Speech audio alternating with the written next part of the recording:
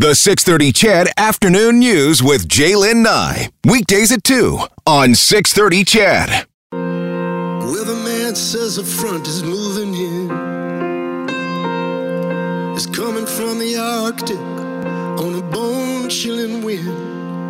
But that ain't news to me. It's the way it's always been. 'Cause I live on the coldest corner in the world. Well, we might not live in the coldest corner of the world here in Edmonton this weekend, but it's pretty darn cold. A polar vortex moving into the region, and that means the next few days shaping up to be, well, cold. Minus 26 for your high on Sunday. We're going to see overnight lows into the minus mid-30s. David Phillips, one of our favorite guests from Environment Canada. He is Environment Canada's senior climatologist. He joins us this afternoon. Hi, David. Hi, Jaylen. You know, misery enjoys company, and you're not going to be the only people with this brutally cold weather. I mean, it's really engulfing. It's going to engulf by Monday pretty well all of North America, and so it is something. I think it makes it worse, Jaylen, because it's been kind of a mild winter so far. I mean, you've had, I think, I counted the number of temperatures below minus 30. There have been none. I mean, typically you'd have about 8 or 9 of those by this time of the year. Last year at this time, we've had a couple of 40 to minus 42s. So, you know, we've been not really punished too much by the weather. But, oh boy, you knew, I mean, winter was delayed but not denied, and this is going to be clearly what it feels like. You're clearly going to know where you live and why we are the second coldest country in the world, and it's going to be hey, pretty cold temperatures today. Probably the coldest day of the year so far in terms of the high temperature and the low, and then it's only going to get colder. And come Monday, we'll see temperatures that will just get down to minus at the International Airport minus 37, and highs in Jasper Avenue maybe minus 28. That's pretty cold in any language.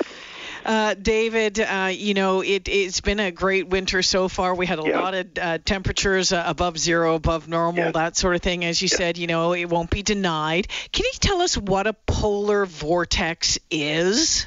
Yeah, Jaylen, it's something people thought, oh, that's a trendy thing that forecasters made up. No, it's been around for centuries.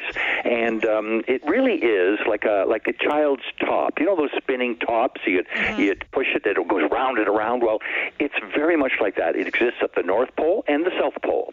And at the North Pole, it just absolutely, it just spins around there. And, Jaylen, it's there all the time. It's there in the summertime, in the winter. It's just in the winter, it's really fierce cold air, and it exists really above the surface, in the upper layers where the jet aircraft fly, and it's just spinning around like a top, around and around. And what happens, it sort of stays up there, and it's always better if it stays up there. It's pretty strong, but when it weakens, it's sort of like something kind of perturbs that spinning top, kind of like pokes it.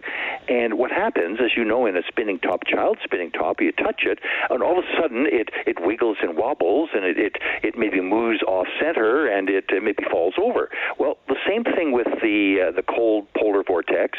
It loses its strength, it weakens actually, and then it spills southward. And sometimes it can go into Europe, sometimes into North America, sometimes it breaks off into a couple lobes, and one goes that way, one goes that way. But really, Jaylen, what it does, it brings the cold air with it. And cold air is like molasses. It's thick and dense. It hugs the ground. It fills every nook and cranny. And so that cold air rushes down and fills the landscape and moves farther, so nothing blocks it. Even it can seep over the Rockies and get the Pacific coast, but come right down over the heart of North America. And it's hard to kick it out. It's like a bully, a weather bully, and you just can't can't push it out. Some strong Pacific winds will do that, but hey, when they relax, it allows that polar vortex to spill southward, and that's what we're seeing. And the irony, too, is the fact that sometimes you'll get that center of the continent being frigidly cold, but what happens on the far west coast, the Pacific coast, the Pacific Ocean, and the Atlantic Ocean, you'll have kind of a push of warm air from the south. And as that warm air goes northward, well, it causes also that cold air to rush down to the center of the continent. And so what we're going to see is it's, on Jasper Avenue on Sunday afternoon where the sun is shining, a high of minus 27. Well, in Iqaluit, it'll be minus 4. I mean, it's just, it'll be colder at the North Pole than it is in Edmonton, as it will be in many parts of the prairies.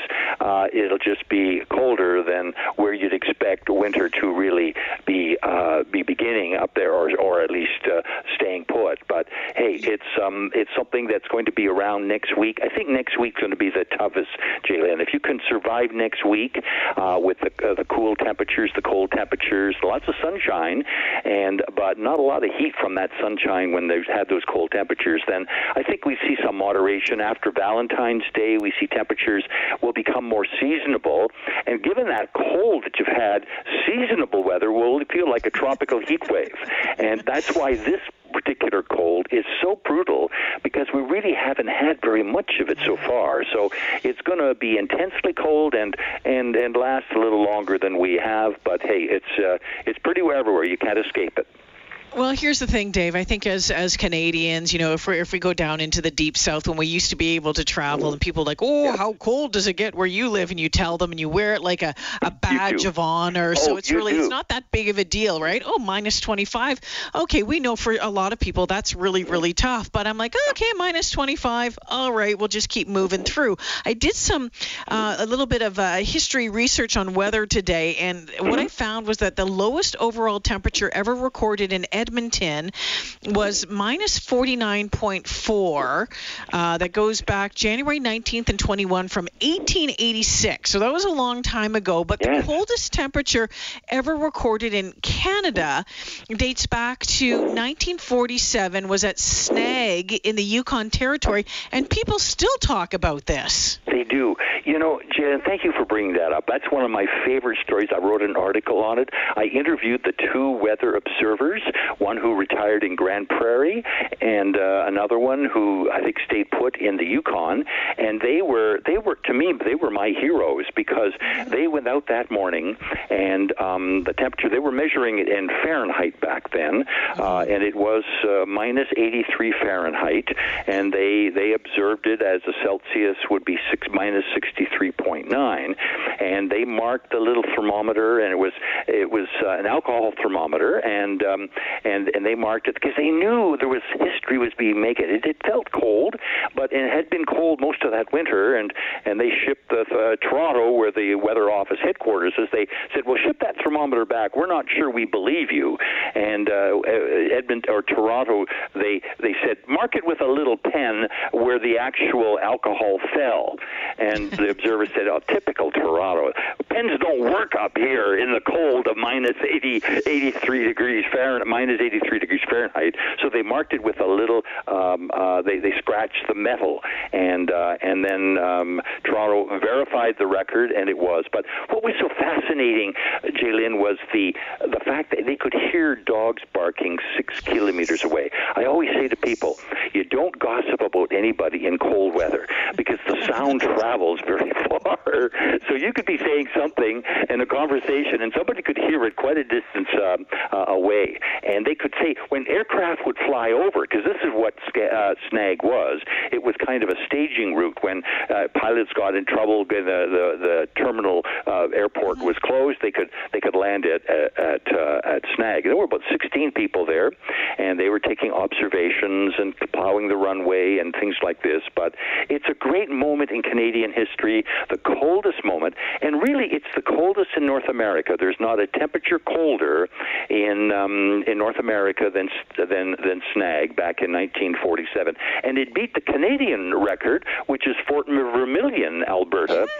Yes, back in 1911 had been the coldest moment in Canadian history, minus 61.1 degrees C, and at Snag it was the minus 63, which is the all-time cold. Now, there's another community in the Yukon called I think it's Mayo.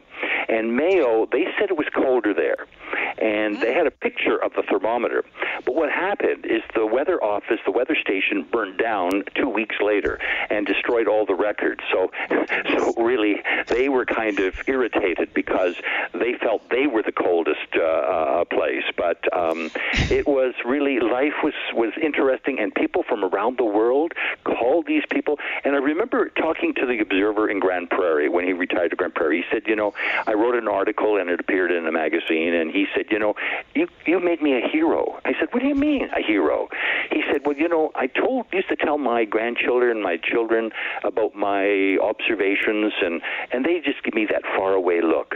But when you wrote it out there and explained it and talked about it, I now they ask me about it. So it brought a kind of a tear to my eye, because I felt that, as I say at the beginning, these guys were pioneers for me, and to observe the coldest moment in Canadian history. So, hey, I mean, the minus 37 that you might get in the morning come Monday seems warm compared to what it was back in Snag 74 years ago.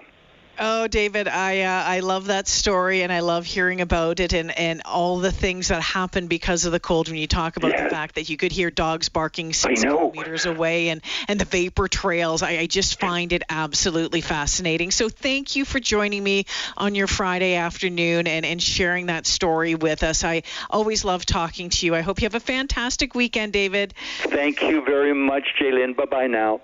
By David Phillips, a senior climatologist at Environment Canada. Isn't he just the best? Yeah, so Snag, Yukon Territory. So, the coldest temperature ever recorded in the world? I found this out today. It says the high elevation of the East Antarctic Plateau and its proximity to the South Pole give it the coldest climate of any region on Earth, the lowest air temperature ever measured by a weather station. Minus 89 degrees Celsius, so that's minus 128 degrees Fahrenheit, was recorded there at Russia's Vostok Station in July of 1983. So minus 89 degrees Celsius in Canada. The coldest record, minus 63 in Snag, Yukon. What about you? What's the coldest that you've been in? Have you had one of those experiences, one of those ones that you'll never forget? I think I've told you that, growing up in originally Southern Ontario, then Northern Ontario, I thought I was a pretty tough cookie moving from, Sault Ste. Marie and Thunder Bay to Regina. And then I spent 2 years in Regina, and oh my goodness, there was some cold weather there. We'll take a break here at 3:18. The top 10 coldest temperatures in Canada when we come back.